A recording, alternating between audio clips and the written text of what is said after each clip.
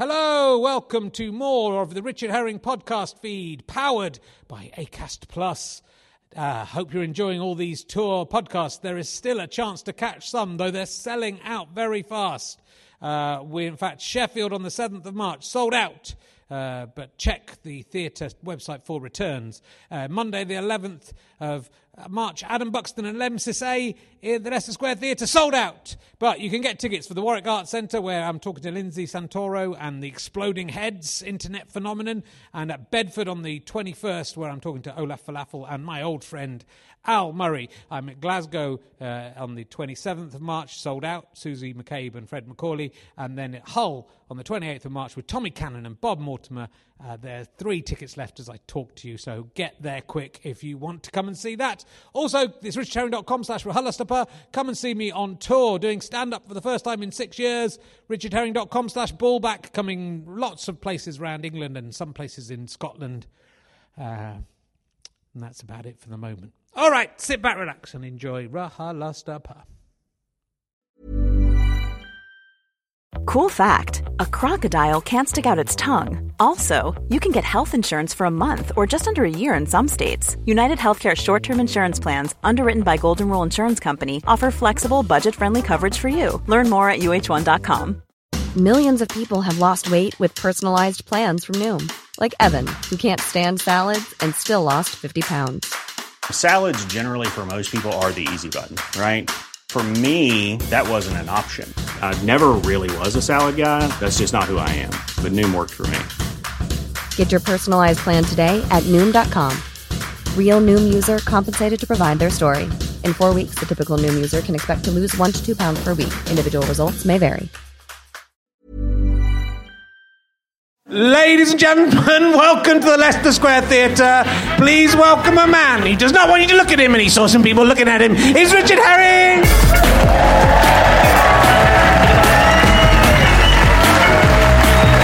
Oh, man, you You're much better than last week's audience. They were a load of pricks. Welcome to the show. It's Richard Herring's Leicester Square Theatre podcast. I was talking to the 4 men who actually celebrate International Men's Day the other day, and they're a good lot of guys. They call it RHLSTP, so I don't know if that's going to catch on. Oh God, I've had a difficult week. My boiler's broken down again. I've been talking to the audience about this beforehand. They don't want to hear about it again. And I've been doing loads of stuff today. I was up at 5:30 this morning because I've got children and the boiler that doesn't work. It's not a nice combination. And I've come back into London to do some interviews, and it is so horrible here. Who lives in London? Cheer. No, you idiots. It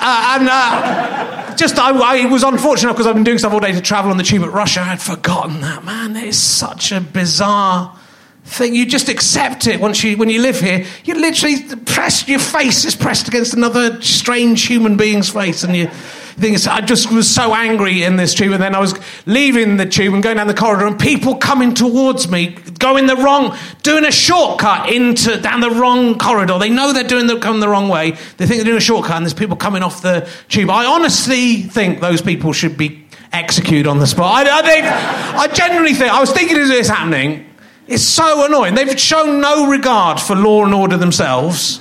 If you're coming the wrong way down a corridor on the London Underground, anyone coming in the right direction is allowed to do anything they want to you. That's anything. It's Hunger Games.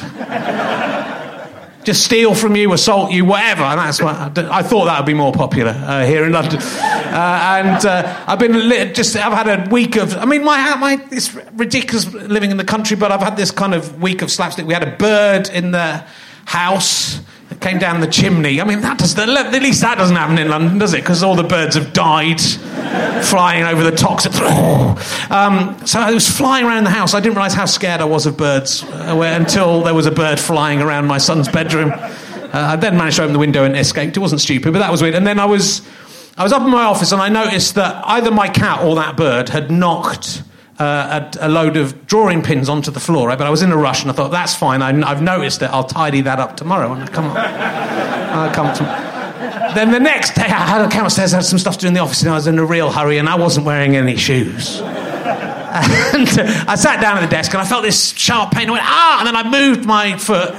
And then I found another sharp pain. I looked at my foot and I had 2 drawing pins, one up to the hilt in the heel and one in there. And so I knelt down to take them off and then knelt on some more. And then I wondered, is slapstick funny if no one is there to see it? But apparently...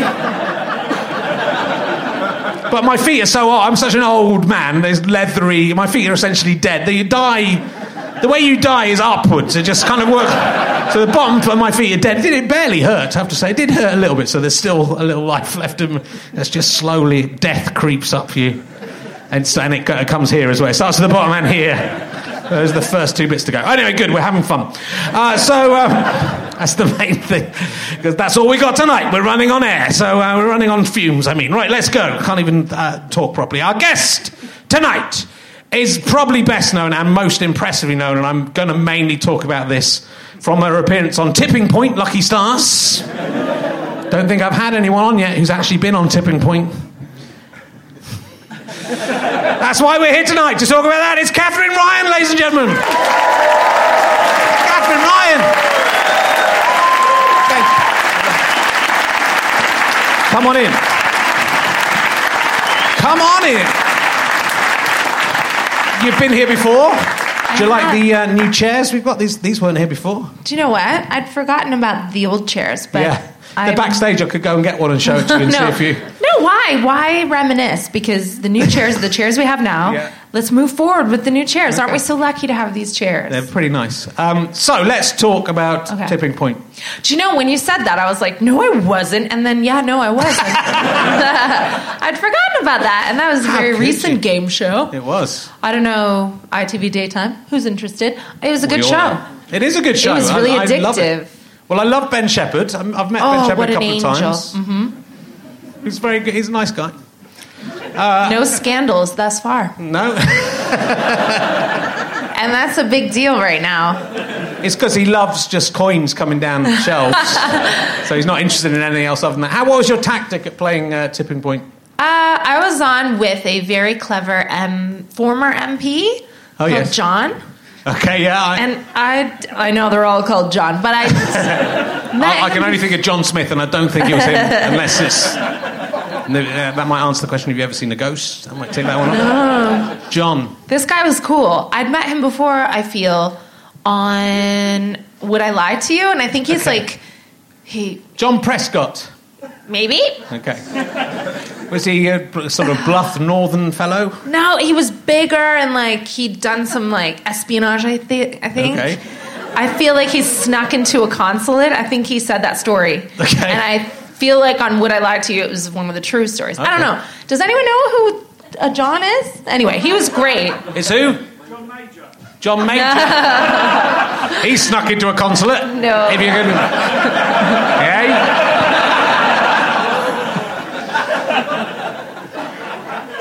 Well, I didn't think I was going to be smarter than John Major, but I beat him. And then the other guy was a footballer who's from Essex, and he's oh my God, I know the answer, but he never did. And I was like, I can beat him. And then I just wanted to win for my charity. And you know what's really weird about hip-hop versus my life? Is that when rappers are like, I'm going to buy my mama a house, everybody's like, you go there, 50 Cent, they're encouraged. But I lost a bunch of money on another game show for a charity. And then I said, way back then, I feel really badly for risking this money and losing it, and I care a lot about the charity. So in my lifetime, I will try really hard to repay the money to the charity. And on Twitter, everybody was like, oh, you can go and fuck yourself. You think you're going to have that much money in your lifetime, you greedy bitch. And I was like, I want to help. And so thanks to Tipping Point and some other, charitable endeavors, I have paid that charity back. Hooray, you showed So I was those. Happy, You showed those people on Twitter. So in your fucking face, Twitter. I'm going to buy my mama a house. How good were you at describing what you imagined the coins were going to do on each? Because that is my favourite bit of Tipping Point, is just him going, what do you think is going to happen? And go, let's wait and see. Well, it's literally 5 seconds. Should we just wait and see? I mean, I don't know. It's random. That's sort of the point. Do you know it's such a good show? Yeah, it is. It's gripping. They should call it Gripping Point. But I feel like Ben Shepherd, because that's his all day, every day, 24/7 gig. Well, it isn't. He has many others. But with that, he really knows. And I feel like he's messing with me. He was like, oh, yeah? What do you think that's going to do? I'm like, you already know, don't you? But I don't. I can only guess. But he's like a whisperer of Tipping Point. He knows. Was it revealed that there are people doing it? A man with a broom? It's just people pushing him. Everyone... I mean, the ones in the arcades don't have people pushing them, do they? It's like a TV show. How do you have this intel? What do you know that I don't? Your mate mate is the accountant. I mean, I didn't ask you because I thought you had insight. It was revealed in the newspapers, I believe, unless it was you that told me. Oh, did you?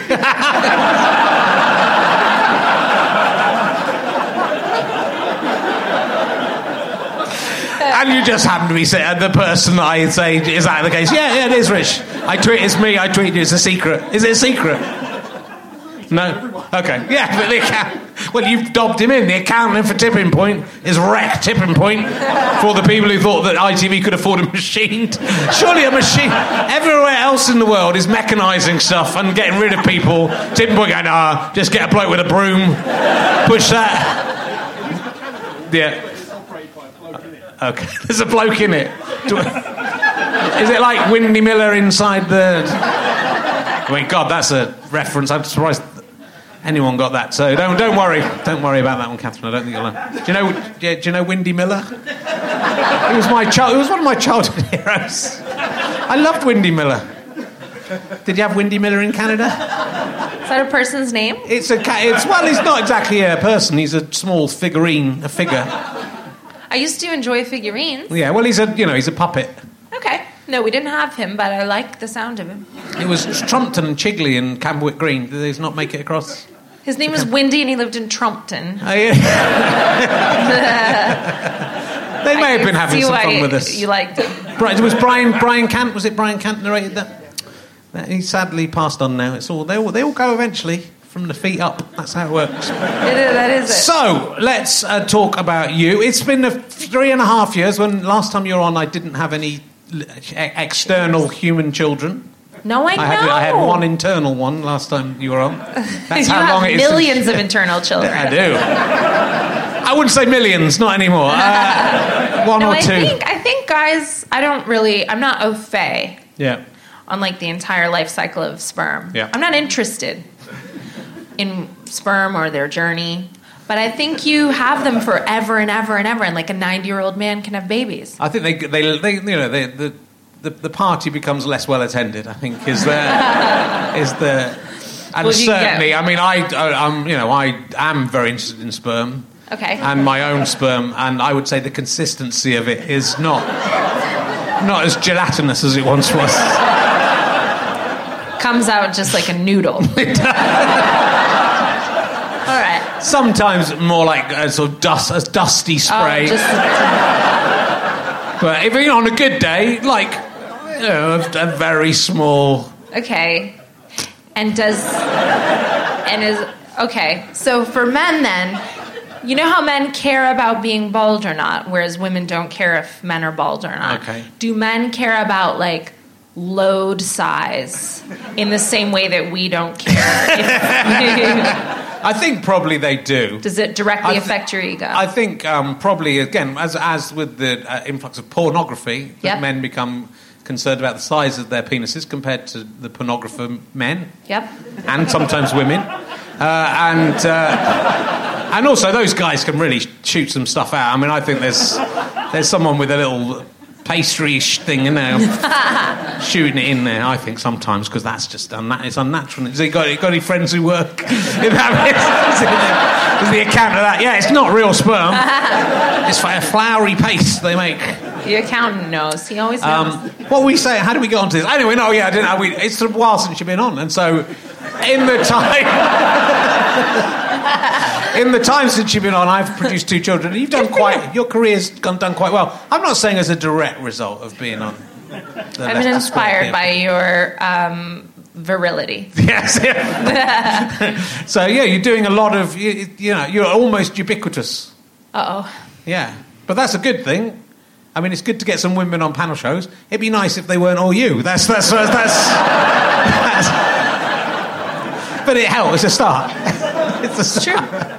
But it's very good. You are extremely good on them, and there's some. I was enjoying, and I bumped into you in a dressing room somewhere just after How Did You Get So Rich was on, which I really enjoyed that series. I really enjoyed making How'd You Get So Rich. Thank you for saying that. It was cool. So did you see this show? This was you going around meeting lots of billionaires and asking them how they got so rich, basically. But yeah, it's an old show that Joan Rivers used to do in America, and then Channel 4 chose to make it here, and they chose to make it with me, and then I purposely didn't rewatch any Joan Rivers ones because I didn't want to be, like trying to act like her, mimicking her, and I think she was super tough. And I'm glad that she was, and she needed to be. But with me, I was like, well, I am curious and friendly, so I think it's really easy to make fun of those people. But I liked a lot of them. Like, I'm super pro-mafia now. I met this guy who made more money for the mob since anyone, apart from Al Capone. And then he went to prison for, like, a while, I don't know, 10 years, and then he had to pay the government back $20 million for this gasoline racketeering scheme. And when he explained it all to me, I was on his side. And white-collar crime feels like a victimless one. Mm-hmm. And like governments, as we know, they have lots of unintended victims. You know, when the U.S. is like, we tried to get them, and then they blow up a hospital. But the mafia don't do that. They only kill other mafioso, he promised me. And I like that. I love that. I really liked him. And now he owns this dance studio. I thought there were some guys who were dicks on there, though. Just one. Yeah. You were good with him because... you know. But you're good because you weren't rude to it. You weren't rude to him, but you undercut him, I think, in a really clever way. I like the way they wanted to impress you as well. That was what was nice, and you sort of reeled them in and let them take the piss out of themselves. Really, I think, whilst still being subtly. Is that right? I mean, is that fair? Yeah. In some cases, I really didn't like one, and then I was just like, well, let's just let him. Hang himself on this show. And then he did that. And then all the others, I really loved them. I really get along with most people, I think. And I can disagree with people and still... Like, one of my best friends is a Tory. So, like, whatever. We're all different. I know. But it's like, he's a really good dad, so... Yeah. Good. Well, you talk about Joan Rivers, and you are compared to Joan Rivers a lot. I mean, partly I think just because there's a vaguely similar accent, even though it's not. And I do love the glamour. Yes, I love the glamour. You've got a vaguely similar style in that she. I mean, I think, I think maybe the similarity for me is that off stage she was a very supportive and kind person to other acts, wasn't she? I think is the. I've heard that. Yeah. I've never met her. I had tickets to her Royal Albert Hall show, and then she died. Yeah. And then a lot of other people have met her, and I really wish that I had, but I heard she was so nice. Yeah. No, I think I've heard that, and that's what I hear about you. Well, people who are happy are really nice. It's really easy to be nice when you have everything you want. Sure. Do you know what I mean? Like, I'm really happy. I'm really grateful and happy. Like, every single day, I'm like, oh, it's all still here. Like, I'm really, I don't know what, like, I feel lucky to be alive, if that makes sense. Just every day, I'm like, oh, and like, I'm a kid in a theme park. I don't know. I'm just really grateful and lucky and happy. And I think I'm garbage. So then all the things that happen in my life that are fun, and my daughter's healthy and happy, and I have these tiny dogs that shiver and piss from their eyes. It's like, I never wanted anything more than that. So why would I be a dick? But plenty of people are, and plenty of people kind of raise the drawbridge, and and I don't think they're very happy, though. No. If you're happy, then you're nice. Do you think you work with Jimmy Carr? Uh-huh. Do you think he's happy? Yeah. Yeah. You don't like him? I do. I really love him, actually. But he works so hard. I was thinking about him the other day, and I just think, like, he works every day and makes a lot of money and doesn't pay any tax on any of it. He does. He paid all of that back, and he doesn't do a song and dance about that, but he did. I'm joking. But he's got a lot. He's got more money than anyone could ever spend. I think he could spend it. I just sort of, I wonder why he works as... I mean, he loves the job and he loves the comedy. Yeah, because we're so lucky because this is his job. So, of course, he does it as often as he can. I love him. I think he's an incredible man. He's always so nice to me. I love his partner. I love their dogs. I really judge people based on their dogs. I think he's, smart and generous, and I love how hard he works. And anytime I think... well, I really just want to, sit at home and eat cheese. Then I'm like, nope, you can't do that. We're so lucky. And I think it's like a foundation of gratitude. And then he works a lot because he loves it. Yeah. And people come to see him. And that's such a privilege that people come to see you on purpose. So he does that. And then he parties. Yeah. As long as he's enjoying it, that's all I'm saying. I hope he's finding some time to spend some of the money. Do you hope that? I do hope so. I generally do. I generally do like him. I mean, no, I know him and I'm friends with him, and I don't get invited to his posh parties. I'm not that good a friend. What? No, I mean, why wouldn't he be happy? Are you happy? I am happy, yeah, with the little that I have. You have a lot. You're so talented, and you have this beautiful family, and you're married to one of the best women that there is. That is true, but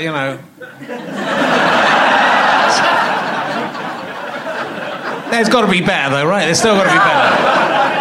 I'm gonna reel her along for a little bit longer and then see how it goes. I'm so incredibly lucky. I met her when I was still just a little bit attractive, and then very attractive. Then the minute we started dating, look at this, and she's stuck with this. There's no way out, as I understand it. In the current laws, I'm allowed to divorce her. She's not allowed to divorce me. There's no way anyone else would be interested in this. That's not true. You're attractive in spite of your powdered sperm. You're attractive. Some people like that. Yeah, some people like that, and they It's easier to transport long distances because you can just add the water at the other end. So it's very efficient.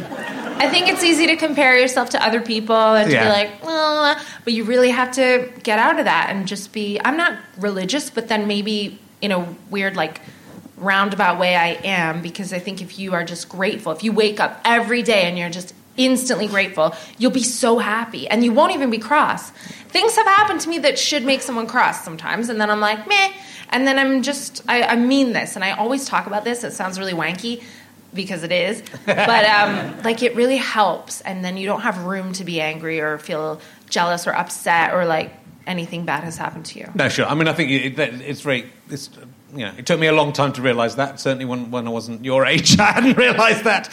So, it is very true. I'm going to ask you some of my new emergency questions. One of which we've nearly alluded to. Well, it's not quite newish ones. I got bored of doing the other ones, and some of them are going to be old ones. If you had to have sex with a right-wing politician or someone who was a Tory or right-wing, if you had to, which Tory right-wing politician would you have sex Jacob with? Rees-Mogg, and I would fuck him to death.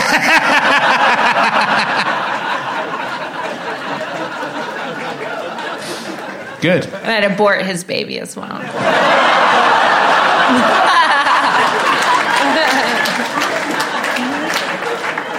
And I'd be so grateful. Thank you. Okay, here's another. That was good. I'll ask you another. She's so nice. She's just so nice. I mean, this could be interesting. This is a new question. What did you abhor as a child? Yeah, get me. That you now like. I used to. I'll tell while you're thinking. I'll tell you why I came up with this question. And I think I might have mentioned this before, but I used to go to Weston-super-Mare to shop. That was the nearest big town when I was a kid, and there was a coffee shop on Weston-super-Mare High Street, and they ground coffee and sold it to people. And the smell, I had to run all the way up the street past that shop because I couldn't abide the smell. And now coffee is my favourite thing. Oh, I don't remember any smells from childhood. I remember some smells from childhood. I did some good ones. We were talking about this backstage. Yeah. It doesn't have to be a smell. It can be something you didn't like eating. I mean, there's a lot of, maybe it's a terrible question, but... No, it's a cool question. It's a good question. Cool. Because we do change and, you're... they say every 7 years, all your cells are different. Yeah. You've got a different skeleton than you had 7 years ago. Do you know that? Yeah. Your skeleton is completely different. Everything. Yeah. Everything's different. I love that fact. Not your brain cells, though, right? They stay, David? No. They change as well, or they stay? No, they don't, You've only David. got so many brains. David's a nuclear physicist. He knows about this sort of stuff. You are? Yeah. Well, that's really cool. Do you watch Big Bang Theory? Do you like it? It's a bit of a busman's holiday for you, isn't it? That's sort of just what your life is. There's a woman living across the corridor. She's out of your league, but for some reason she's married you. No, children love that show. I think they like to know what to expect, and with really defined characters, like in like stereotypes, they try to make fun of nerds, and I don't like that, David. But my daughter watches that show too. She would love to meet you. She really wants to be a nuclear physicist. Which can come, You see how they rebel? I think he's most of the blokes in the front row I wouldn't advise bringing to meet your daughter. But I think David's probably all right. I mean, just look. But I hate it's good that they're here, is what I'm saying. It's good that they're here. They're not out creating a nuisance of themselves. Do you know my favorite is this beautiful lady who's got like a really festive rosé. Am I allowed a wine? Is it too late? Am I allowed one? So then this really feels like a date. Can I please have a night wine, as my daughter calls it? She goes, Mommy, would you like a day wine or a night wine? Because she thinks white wine's for the day and red's for the night. She's not wrong. Am I allowed? That's really kind of you. This is like so exciting for me to be here, Richard, because I feel like I never get to, I don't know. I get to go out, but I'm the only one who talks if I'm on tour. But this is us both talking. It's really fun. It is both talking. And David's here. David's here. We can have a chat with them. It's nice. But that's what I feel as well. I don't really go out the house now. I was really excited. Yeah, apart from to work. Yeah, so it's nice. It's nice to be here. I abhorred as a child Ireland. Okay. Now I love it. There you go. You're partly Irish. Your I'm Irish. Yeah. My dad's from Cork, and he only moved to Canada before I was born. Oh, that's right, yeah. And I really want to go on Who Do You Think You Are, though I don't think I'm important enough to be asked. But I think you are. No. I think that's the only reason I'd like to be on TV again, is so I can do that show. But I think we can get a geneticist to dig it up, because my dad's super Irish, too Irish, not that it's bad to be Irish, but it's bad to be very concentrated. Do you know what I mean? I love Ireland. So I love Ireland, but I think it's really beautiful. Thanks. Hey. And I know you asked me before, and I was like, no, thank you, but I was trying to be good, and then I just big round of applause for that guy. He's the wine. He's the night wine. He's the night wine manager. I think it's really beautiful that if you do those genetic tests, like 23andMe, for example, who sponsor this podcast. No, they don't. Or MyHeritage.com. Then your ancestry through thousands of years moved across the earth. That's what really puts racists in their place. I like it. I agree. Yeah, because I did. One of my Christmas presents, and I haven't properly looked at it. I just opened it when I was last weekend, and I've been so busy. So I've done this. Yeah. You take your cheek. Send it off. The first statistic is back 10 generations.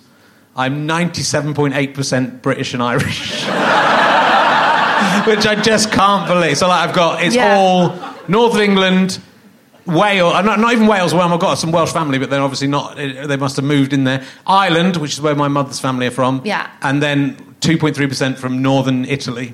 So me too. So me exactly that. Really? Yeah. And then that's apparently bad news. Right. Because we don't have any, strong Mongolian or, we need other things to make us survive. Sure. And so you and I are should be throwing shit at a wall in Britain. Yeah. Well, I did it in my Hitler Moustache show. I did a big thing about how in Britain you won't find people, everyone goes, we're indigenously Britain, we're British, Britain for the British. And they're not. And then you go, right, all your grandparents are British states. I get everyone to stand up and put their hand up and say, if all your grandparents are British state, standing up, if all your great-grandparents, great. And then by the time you get to great-grandparents, it's 10% of people can even go back that far. But I can go back 10 generations. Same. And I've got one bloody Italian bloke who's turned up on a ship in Northern Italian people were blonde too, and I've got the exact same. That's very creepy. Okay. We should compare. We should, and then you can look at the whole mitochondrial thing. Yeah. And I didn't really take it all in. There was a lot to take in, but I think part of my dad's one was from the Middle East, and my mum's one was a bit more varied than that. See, mine's not even that interesting. No. But then my mum... They must have come from somewhere before they came from Britain. No, well, we all came from this one woman in Africa, right? But it's true.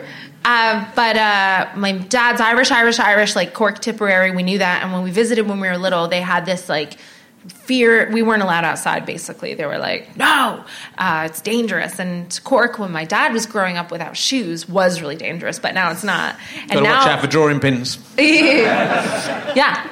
And so now we go back, and I love Ireland. Yeah. And I wasn't really allowed to, like, explore when I was a kid. Sure. But then my mom, just out of the woodwork, was like, oh, my family is English. I was like, what, they are? She goes, yeah, your grandmother's surname was Claridge, and you're very, very English. I was like, why the fuck are you telling me this now? Like, I've lived here for 10 years. And she's like, oh, yeah, they're really English. So I want to know now. Yeah. Well, you can definitely get on that show. No. After they see you on this, they'll put you on. Okay. Please put me on. They don't. They're not. I've just done it myself. Let's both go on, because we're probably brothers. Yeah. It could be. Just I have to do it myself. I've done Who Do I Think I Am? That's what I've done. That's my joke. Come on. Good question, wasn't it? Good question. What did you abhor as a child? It's the abhor that makes it a good question. What is the strangest place that a cat has licked you? It's deliberately ambiguous. You can take that. I enjoy a cat lick. Do you? It's very rough. It is. You know, it's not wet lick. That's it's true. like a real, nice brushing. Yeah. Nowhere weird. No. My cat. I have a cat. Yeah. You have a cat? I've got a cat.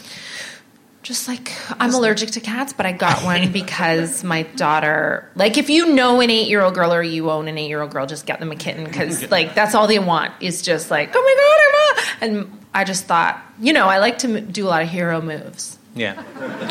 So my daughter has a pony as well. I'm out of hero moves. But our cat is a really good cat. He's called Sarah Pascoe.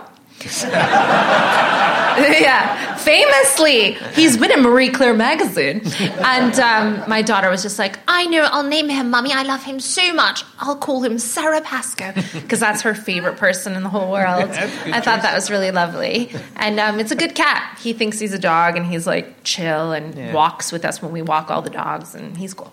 I don't think my cat has ever licked me. What? I don't think it's very standoffish, Smithers.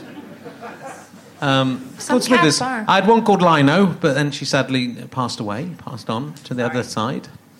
They were brother and sister, and Lino was getting a little bit affectionate, and then I killed her. No, then she died. Smithers learned from that and keeps away from me. It's like a James Bond movie. Well, Smithers is a really James Bond. He's a big, white, really fluffy Persian cat, but he's deaf, and that's why he doesn't lick me. Maybe if you smear some...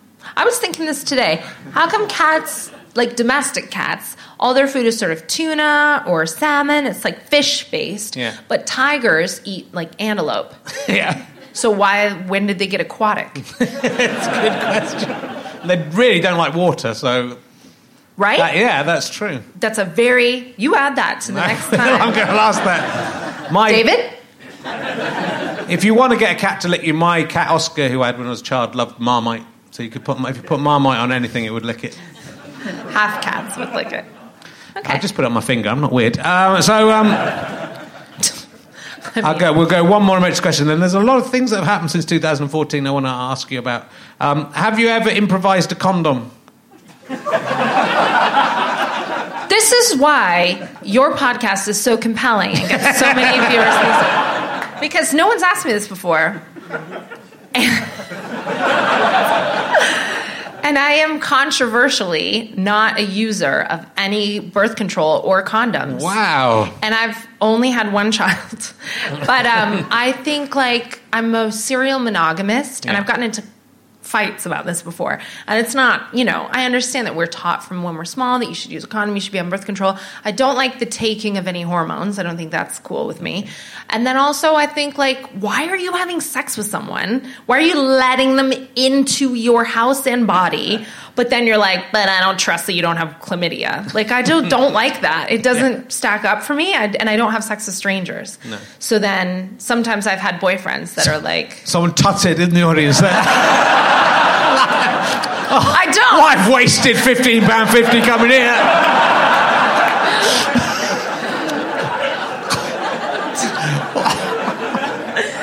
Like I've never. No, I'm sorry. I will try it, but I. Just out of politeness to my audience. Your mouth can't get pregnant, but. I've success. Yeah. No, but I don't like it. It makes me feel weird about it. Like I don't want to have sex with a condom. I'm very like standoffish, but like once you're in, you're in. Yeah, guys. So, good girls, emergency question. But basically, the thing is, I don't know what I'm going to teach my daughter about it because I think you definitely shouldn't be like raw dogging around town. However, yeah, but I mean, however much you think you trust your partner, you did a whole show about this subject, didn't you? No, I didn't. About you did a show. condoms. You did a show. No, about infidelity. You had a partner that was. Possibly and it's amazing that I'm alive after dating him. Yeah, well, it is. But if it's who I think it is. But, but, you know, so you don't know. However much you love someone, they may be cheating on you. They may, they may be dragging something in. No, I totally rolled the dice with him, didn't I? So in that show, you did a show that you talked about this, where you discovered a photo of a model. Yeah, this guy was cheating on me. I have to be careful now because people sue people. I was actually asking that not because I want the details, but because I'll give you the details. I don't care. Give the details. Turned out, I'll tell you backstage. So I'm careful in my shows, so I just always have to say he's a Korean businessman, and then I can say anything I want. Flexibility is great. That's why there's yoga. Flexibility for your insurance coverage is great too. That's why there's United Healthcare Insurance Plans. Underwritten by Golden Rule Insurance Company, United Healthcare Insurance Plans offer flexible, budget-friendly coverage for medical, vision, dental, and more. One of these plans may be right for you if you're, say, between jobs, coming off your parents' plan, turning a side hustle into a full hustle, or even missed open enrollment. Want more flexibility? Find out more about United Healthcare Insurance Plans at uh1.com. Quality sleep is essential for boosting energy, recovery, and well-being. So, take your sleep to the next level with Sleep Number. With a Sleep Number smart bed, you can individualize your comfort level and enjoy a better sleep night after night. J.D. Power ranks Sleep Number #1 in customer satisfaction with mattresses purchased in-store. And now the Queen Sleep Number C4 smart bed is only $1,599, a saving of $300, only for a limited time. For J.D. Power 2023 award information, visit jdpower.com/awards. Only at Sleep Number stores or sleepnumber.com. Millions of people have lost weight with personalized plans from Noom. Like Evan, who can't stand salads and still lost 50 pounds. Salads generally for most people are the easy button, right? For me, that wasn't an option. I never really was a salad guy. That's just not who I am. But Noom worked for me. Get your personalized plan today at Noom.com. Real Noom user compensated to provide their story. In 4 weeks, the typical Noom user can expect to lose 1 to 2 pounds per week. Individual results may vary. So this Korean businessman that I was dating, he was cheating on me with a load of people, but I didn't know it for a while. And then there were definitely clues. Like I should have known. You should have told me. Nobody told me.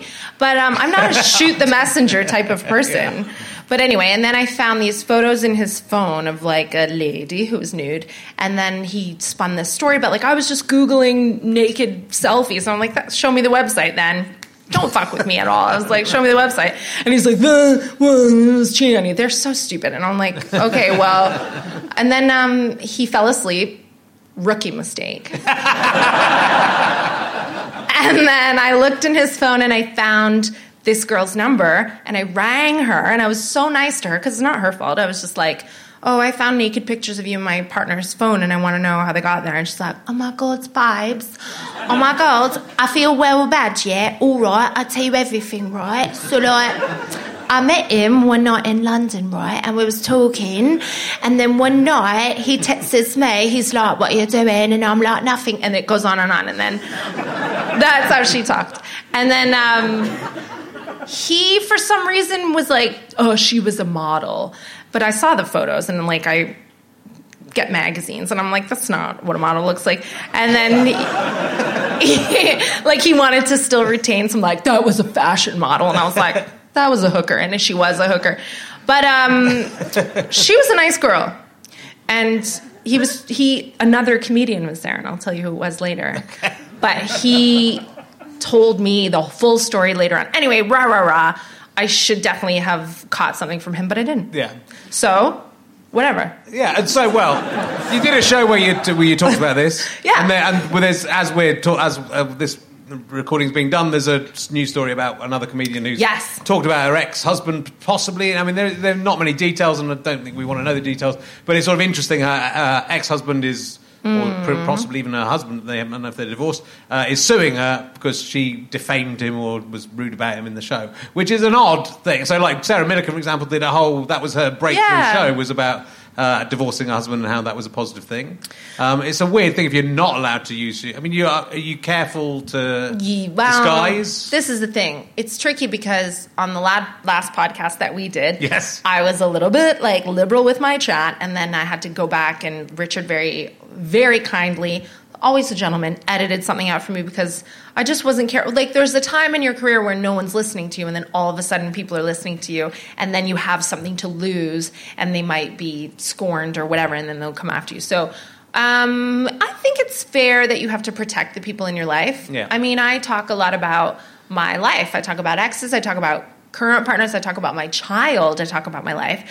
But I think it's our job to tell a central truth and then decorate it with little lies. Yeah. You know, so you can't really be showing a photo of someone or be saying their name. You can't do that. No. And, you know, it's a tricky situation because my daughter one day will know if I'm ever saying anything about her dad or people in her life. So there are certain people in my life that I always protect and I don't ever really reveal too much about. And I think it's fair enough to say that it's your responsibility to, like, you know, protect some personal details of someone because they have to go on and live their lives. Yeah. I, for example, never show photos of my daughter on social media or anything else because, I mean, you know, she wants to be a neurological physicist and she might not subscribe to what it is that I do. So I am mindful about protecting people, not just like in a litigious sense, but I just think whatever, it's not fair. Yeah, I mean, I suppose that's the case. You know, like, and I write a lot of stuff about my life and what's going on, and I'm very careful on my blog to never really mention anyone. You know, for a long time I wouldn't even put my wife's name in the blog. Yeah. And then when I was writing newspaper articles, I wasn't putting a name in it. And then when I announced we're getting married, someone, you know, then suddenly people are interested because you're not mentioning stuff. So they're going, oh, why is he not mentioning that? You know, why is he not mentioning the name of his wife in the paper? You're going, well, because it doesn't make any difference. You don't know who she is. So giving a name doesn't give you any information. But then he named her anyway. So it's so if you create that. You know, you know, if you create a mystery, people want to know the answer as well. So it's a difficult line to judge. But yeah, you're trying. I think for me, comedy is funny when it's if it's about me. So if it's a story about me, I don't mind making myself look stupid. But you don't want to do that around other people necessarily. Yeah. No, and like the kind of comedy that I really gravitate toward and that I enjoy is when I feel like a best friend is telling me a secret. Yeah. I love Amy Schumer, and I think whenever she speaks, she feels like a friend who's telling me something. I think there's something about her. She's very talented, obviously very deserving of all her success, but there's something extra that makes me really want to listen to her. You know, we go, oh, why her? Or why him? Or why? There's something that I love about listening to her. And I think she's telling me the truth. And even if she's decorating that truth with little lies so that she's protecting people, I feel that I'm being told the truth. So I always try to tell, like, a central truth. Yeah. And I think you do that, too. And then you can protect, you know, Kate and the people in your life. She won't mind. She's cool. And that's why it's good to date comics, because they get it. Yeah. But then, I mean, the danger is, and you're dating a comic as well, and he's another Korean businessman. Is he? Yeah. But I mean, because Kate doesn't really do stand-up very much anymore, but she does a little, but she sort of wants to get back into it. Yeah, she's really talented. She's really great stand-up. And when that's why I fell in love with her seeing her do stand-up, you know, and she's great. But then keep knocking her up. Then there's very, within 6 years of seeing that set, I decided to impregnate her. But then do you fight over the jokes at all? I mean, we don't really. There's occasionals, in a story when something happens, we both think that would be impossible material. But we sort of don't speak about real issues, and then he'll come and see me on tour and be like, "Oh, I didn't know that bothered you." Like, he gets what I'm saying, even if I'm disguising the thing that I'm talking about. He's like, "Ow, I didn't see," and I'm like, "Well." Oh, well, I think when I speak about things, you'll know exactly who I'm talking about or what I'm talking about. But on a greater sense, it's just... I think we're meant to hold a mirror up and have the people who come to listen to us see something of themselves. It's not really about us anyway. No. Yeah. In fact, everything I say about Katie is all about how our marriage is going very badly and how I want to move on from it, which is, I hope people understand isn't true. Just not true. So it's not, but I think people hopefully get that, that's the joke, isn't it? That I'm incredibly lucky to be. You're answer smart. They'll get it for sure. I'm incredibly lucky. And you've done a Netflix special, like an official Netflix special, which my wife saw. You filming, by the way? Oh yeah, she was there. That was kind of. Yeah, she loved it. And the only you and Jimmy that UK-based comics that have. There might be more now, but at the time, it was just Jimmy and myself who had done. Yeah, it's very exciting. It was exciting. I liked the joke about whether you would become Jewish if you married your partner. Oh, that's kind of you say. Some people don't get it, right? Some people are like, you get into trouble sometimes, but again, it's hard to explain if they don't know. Yeah, let's just leave it. I don't know. Watch the Netflix special. It's only. I'm not going to do the joke. Yeah. No, you don't have to do the joke. I was just proving I'd. That's kind of you to like that joke. Thank you. That means you're really. You watched the trailer. Did you postpone gig? There was a snowstorm this week as we're recording. Did you have to postpone your gigs? Yes, I did. You're on tour at the moment. Mm-hmm. I was meant to be in South your End. latest show, the name of which I know off by heart, is Glitter Room. Yeah. Just looked at it on there. Thank you. I've never cancelled. I don't think I've ever cancelled a proper gig. I've cancelled one when I was ill. I cancelled a preview, but only because Katie convinced me I would, make. I was going to say impregnate the audience, but I would make the audience ill as well because I had the norovirus. Oh. So Katie said you can't do that gig. Yeah. But I was ready to go and do it. But I had to cancel 2 gigs in Bath and Dartmouth. Okay. Where were you? Did you feel bad about cancelling gigs, or were you okay about it? No, I didn't feel badly because it was Southend and Cardiff and Reading, and I wanted to go, but a lot of the people, we're very lucky to have Twitter now, and you can, comedy's a conversation. I like that it's now a 2-sided conversation, and there were people saying, like, my town road is closed, or this train's not running, and they don't want to waste a ticket for a night out that they've booked, and I think you'd be endangering more people than yourself. Like, I'm Canadian, I could have got there on Mooseback. But there are other people who would have been really inconvenienced or would be taking needless risks. So it's just better to reschedule. And we were lucky, we got it rescheduled all for next month. So it's soon. Do you find that people, if you do the gig, the people who can't get there complain? And if you don't do the gig, people complain? I saw other comedians saying they were getting a hard time on social media because they'd done the gig. And I'd heard people saying they'd got a hard time for not doing the gig. I didn't get a hard time at all. No, okay. No, it was good. I mean, once again, I think the mute button was specifically designed for women. And I've been muting 10 people a week for the last year, and all of a sudden I just don't get any shit at all ever. You got them all. It's like catching all the Pokemon. I got them. And my life, my Twitter's nice. Everybody's nice to me. They're like, good call, Catherine. Really good idea to cancel it. It was fine. Good. I have a feeling, and I may be wrong, and I'm not a female on television, so it's probably. I have a feeling things have got a little bit nicer again on social media. But also, we may have been through the worst of it. Yeah, and I'm not condoning any abuse, certainly. No. And I don't think trolling is a good idea either. But I've always been really peaceful about people who don't like me. They're absolutely entitled not to like me or to disagree with me. And I think that's balance. I really like it when people are like, you fat, ugly whore. I'm like, fun. You know, there are people who think the opposite, so it's cool. So if everybody likes you, then that's weird. And if everybody dislikes you, that's probably really tough. But I think I don't like everything. There are certain things that I know are brilliant, but just aren't for me. Books. Generally books. No, I mean, I love that we all like different things. Yeah, of course. And my mom used to say if we all liked the same thing, we'd all be married to your father. It's interesting. I mean, you have a very... Right? It's so important. You have a very healthy perspective, which I think a lot of... It's hard to think for us younger comedians especially, but comedians, a lot of comedians just can't take any negative criticism at all, you know. So No, I really like it. Yeah. Well, I do. I mean, I search it out for really... That didn't hurt my feelings at all. That's...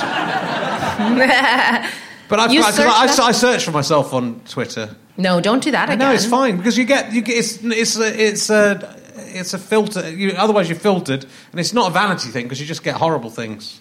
But like today or this week, I think it was today. I searched for myself, and someone said, "Yeah, Richard Herring gave me shit and said I was, gave me shit about this." He's tweeting to Richard Osman, and I'd made a joke, and Richard Herring really called me a shit and did this and blah blah blah. And then I Googled my Twitter handle with their Twitter handle, and what happened is they'd made some sarcastic comment, and I'd said, I think you've misread the tone of that tweet. Oh. So it was quite a helpful thing. And so then I tweeted her back, and then that freaked her out. I thought you said you'd had a busy day today. I did. I'm on Twitter having a go at trolls who aren't even trolling me.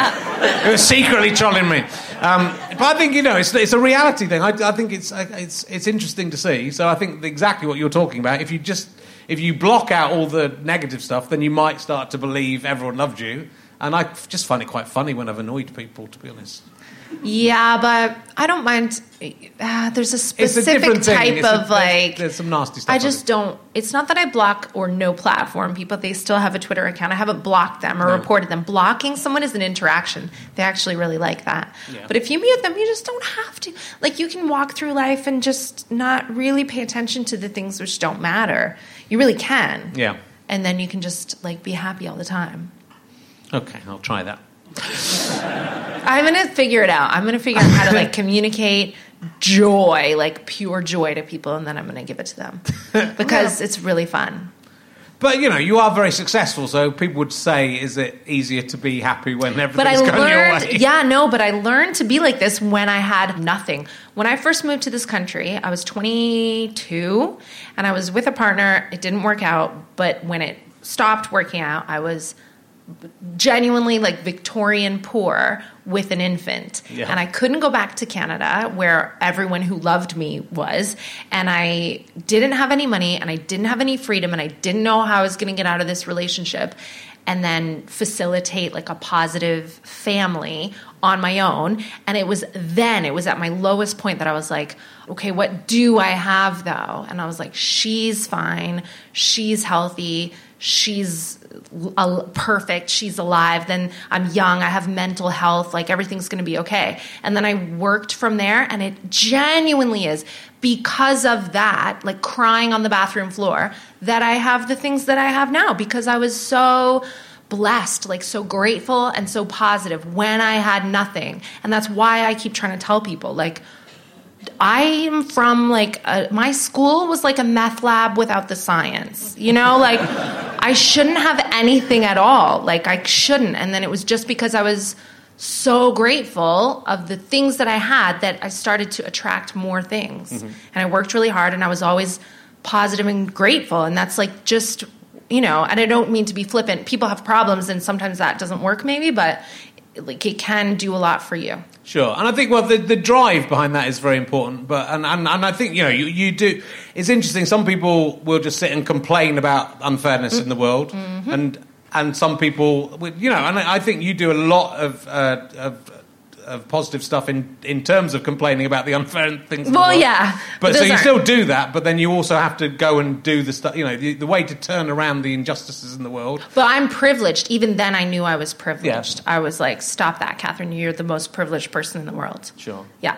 But, but you just, you can complain about stuff which you should do, but also if you do stuff, if you are active and proactive and do things, then that will change things as well. Right. So, you're sort of one of the first female UK-based comedians to really break through in that, 10 years ago, people could have said, oh, well, where are the funny women on TV? And it would have been hard to find them. And now, partly because of you and, this great... There is a great generation of really, I think, where the female comedians are the better comedians, and they're getting work, still not enough work, and they're still not represented properly. But it's much better than it was. Yeah, it's moving in the right direction. People of color and all types of course, people special. It's all changing for the better. I've always been peaceful about that, but yeah. And you've been really good fighting people who think that there's no International Men's Day.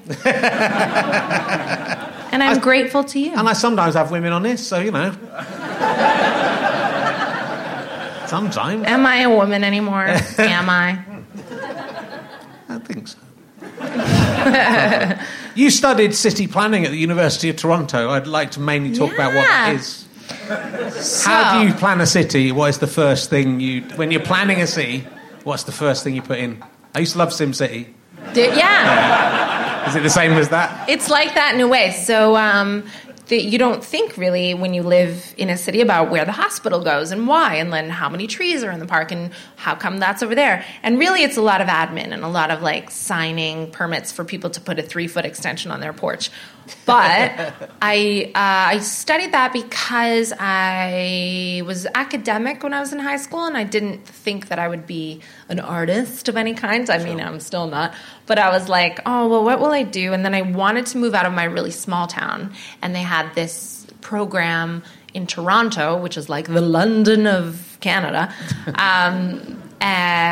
city planning at Ryerson University, this university right downtown. And I was like, well, I want to live in a city, so what can I take there? And I applied to journalism, and I didn't get in. And then I was like, well, I'll take city planning then. And I really liked it. It was cool. You learned about, sewage systems and things, and it was a lot of admin. And I knew it would be a super, I know, tedious SimCity life. was a hard game. Yeah. So it took a lot. Not like Civilization. That's... I play Civilization 2. It's the only game I really play. Yeah. And I like to get it to the stage where I've defeated everyone, and then I just carry on making things nicer for everyone. That's the bit I enjoy the most after you've got through everything, and then just keep on going into the future. Yeah. Making sure all the cities have everything they can possibly have. You have to keep on irrigating and re-tilling the land to make it keeps on going off. You would have been a good city planner. And it's just like having a job. It's like what I imagine having. It's sort of like having a job where I'm God. Yeah. But it's what I imagine having a job would be like. I don't think these people are God. I think they really have to deal with a lot of paperwork. But I learned a valuable lesson that I never forgot. And then I stopped going to school because I was working at Hooters. And then I was like, well, if I do the lunch shift at Hooters, I earn money. But if I go to school, I don't earn any money. So I'll just work at Hooters all day, and then I'll go to school and write the exams. And I was pretty good at just winging it and getting a good mark on the exams. Yeah. But then attendance counted for something, and then the professor got cross that I never went. And then he failed me this one class, and I thought, no problem. I can talk my way out of this. And back then, I really thought that I could. It was the confidence that Hooters brings. Yeah. And then I went into his office and I was like, Professor, I think this is why I didn't attend and I think I should pass. And I watched him and he had no interest in what I was saying. He was eating a sandwich. And I thought, whoa, eating is a power move. And it was such a power move.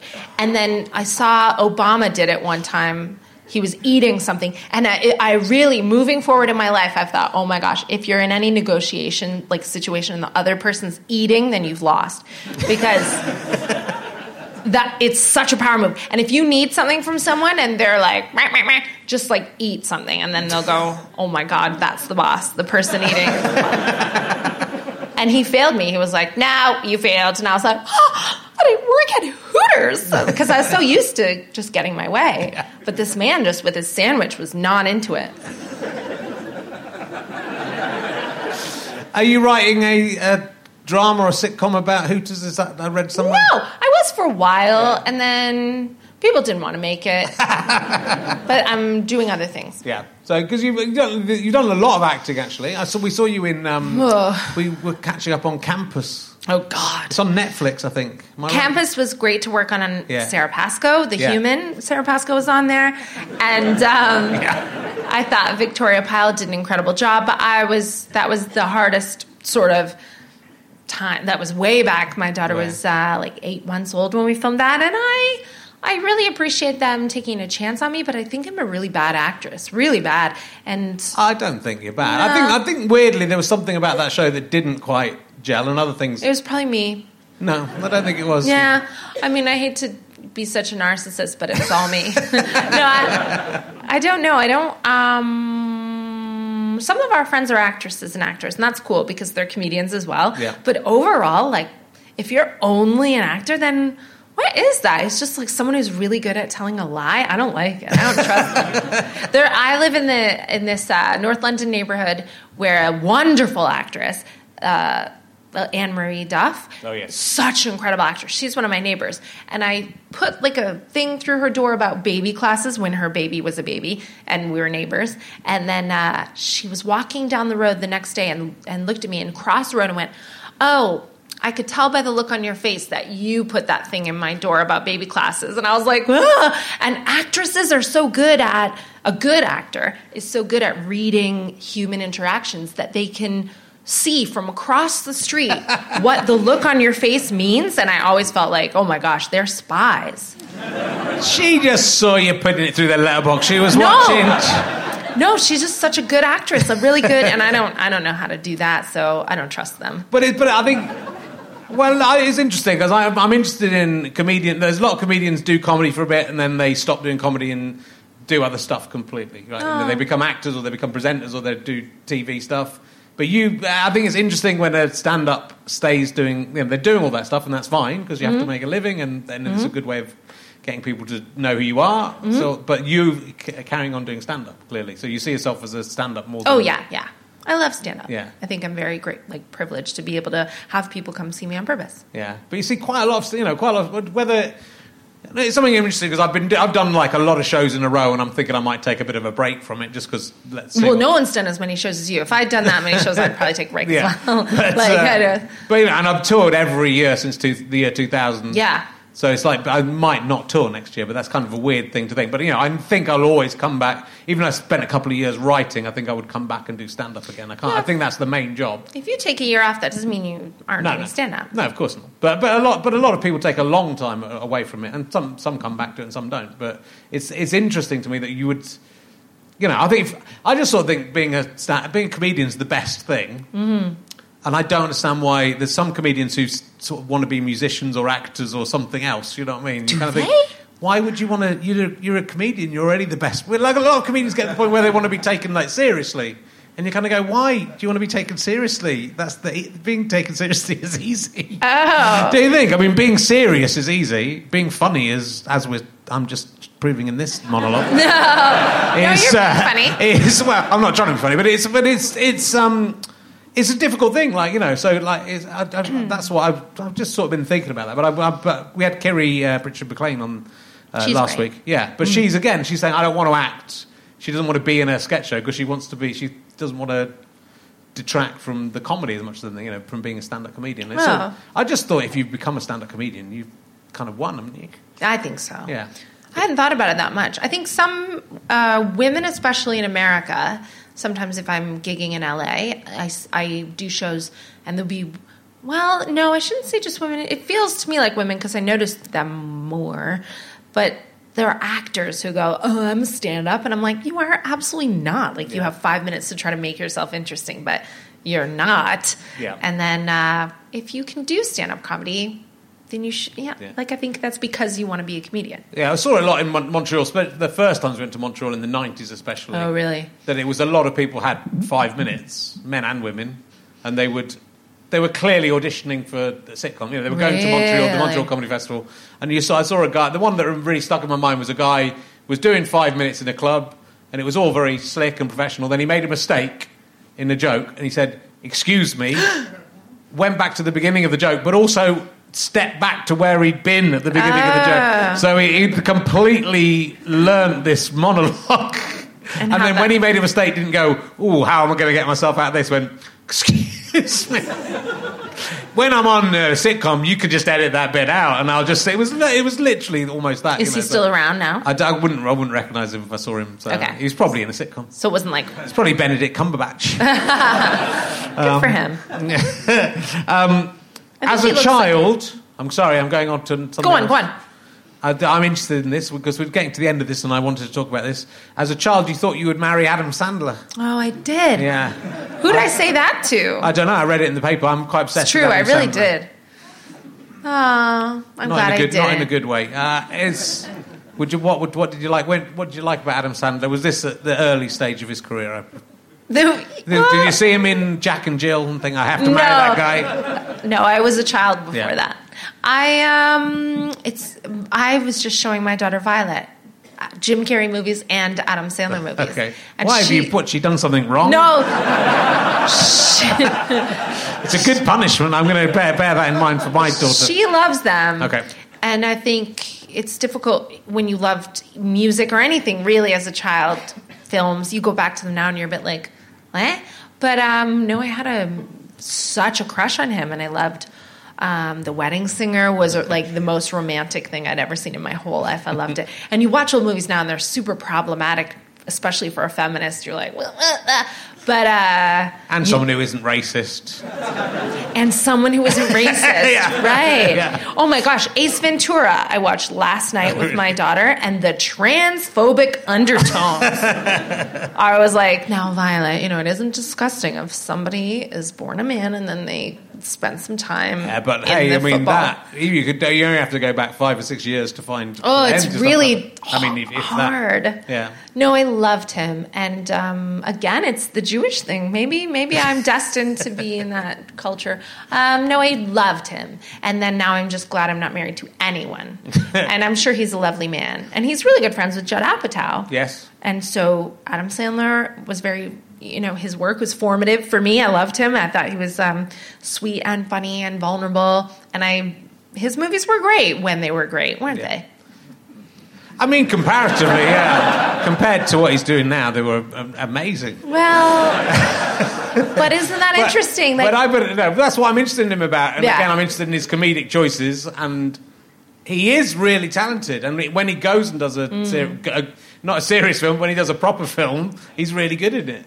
And so, but he's choosing for whatever reason, and I'm just fascinated about the choice. And it might be, hey, I'm going to do this so all my friends get work, which seems to be part of it, and so they all have a nice time. It might be like a friendly family kind of thing of looking after everyone. But so there might be a positive thing in there. But Jim Carrey now thinks he's like in a different dimension than us, and he's like, oh, he was so rude to this waitress on getting in comedians in cars getting coffee. This waitress comes over and she's like, my name's Hannah, and he's like, well, you think it is, but you'll find out different. And I was like, shut your whore mouth, Jim Carrey, like, shut up. She's just a waitress, like, trying to live her life, like, dealing with, she's a single mom, like, get your weird I think it's dangerous to give anyone too much freedom and money. I think as soon as you go, yes, you're a genius, then how do they make art anymore? I don't know. Well, it's true. Well, and comedians especially, because comedians, right. Because they have like a slight personality disorder of some kind, right? Not all of us. Not all of us, but there's you can understand why, because I think when you go on and really get your first ridiculous laughs of people in pain and throwing their heads back, and you've got them, that's quite that's a powerful place to be, right? It doesn't happen very often to me, but when I remember when it happens, you just go and you get to that bit and you go, and this isn't even the funny bit yet, and you've got an audience, and that is an amazing feeling. You can understand why it would drive people to believe they were, especially if they're taking a lot of cocaine, to thinking that they're, I hadn't considered that they were taking drugs as well, maybe. Yeah, I don't know. Or maybe like certain things in your life are important and useful at that time in your life, and then they don't belong in the next part of your life. And like, I think it's okay that Adam Sandler, for example, for me was so important at one part of my life, and then, you know, he has other jobs now. He has kids and a wife, and I don't know. Maybe there are people who still really fancy him the way I did when I was 12. I'm sure there are. Would And I'm you glad I marry him if fancied he him. asked you to marry you now? I wouldn't marry anyone if they asked me. Why would I marry someone? For what? It's a good question, and now I've done it, I am thinking the same. I don't get it. Just nah until, you know, I had to go, yeah, all right. No, I don't get it. I don't Oh, understand. God, she definitely will watch this one because she loves you. Damn. I'd marry Katie, but Yeah. she's taken. She is. She'll know. I'm She'll know you very love her. happy to stand aside as long as I'm allowed to live in the same house. Yeah. And I'll just stand in the cupboard. As long as you don't get in the way, that would be fine. That's good. I won't get in the way. All you'll hear is the of a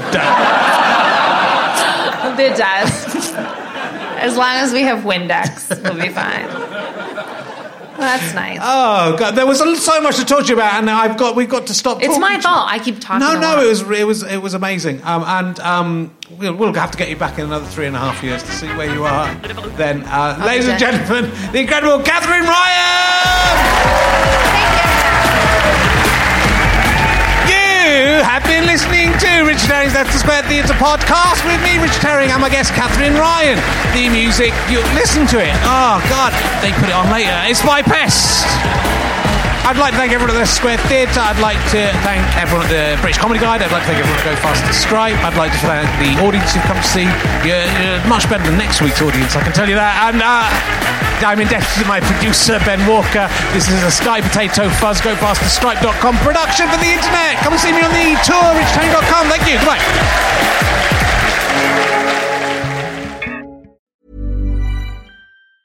Don't drink the milk. Don't drink the milk. Don't drink the milk. No, this isn't a podcast about milk. If you like historical intrigue, a bit of culture, and a sprinkling of controversy, this one's for you. I'm Rachel Stewart, and I'm travelling around Europe, following the hidden history of everyday things as they're exported through time and around the world, by force, by chance, or by choice. No need to pack your bags. Just subscribe to Don't Drink the Milk wherever you listen to podcasts. Thanks very much. richardherring.com/RHLSTP for those remaining RHLSTP dates. RHLSTP. And richardherring.com/ballback/tour to find out all the tour dates for my upcoming stand-up. Would love to see you at those ones. Please book tickets if you can. All right. Enjoy another podcast. Don't listen to anyone else's podcast but mine. Stay faithful. And I'll see you on the next one. Bye.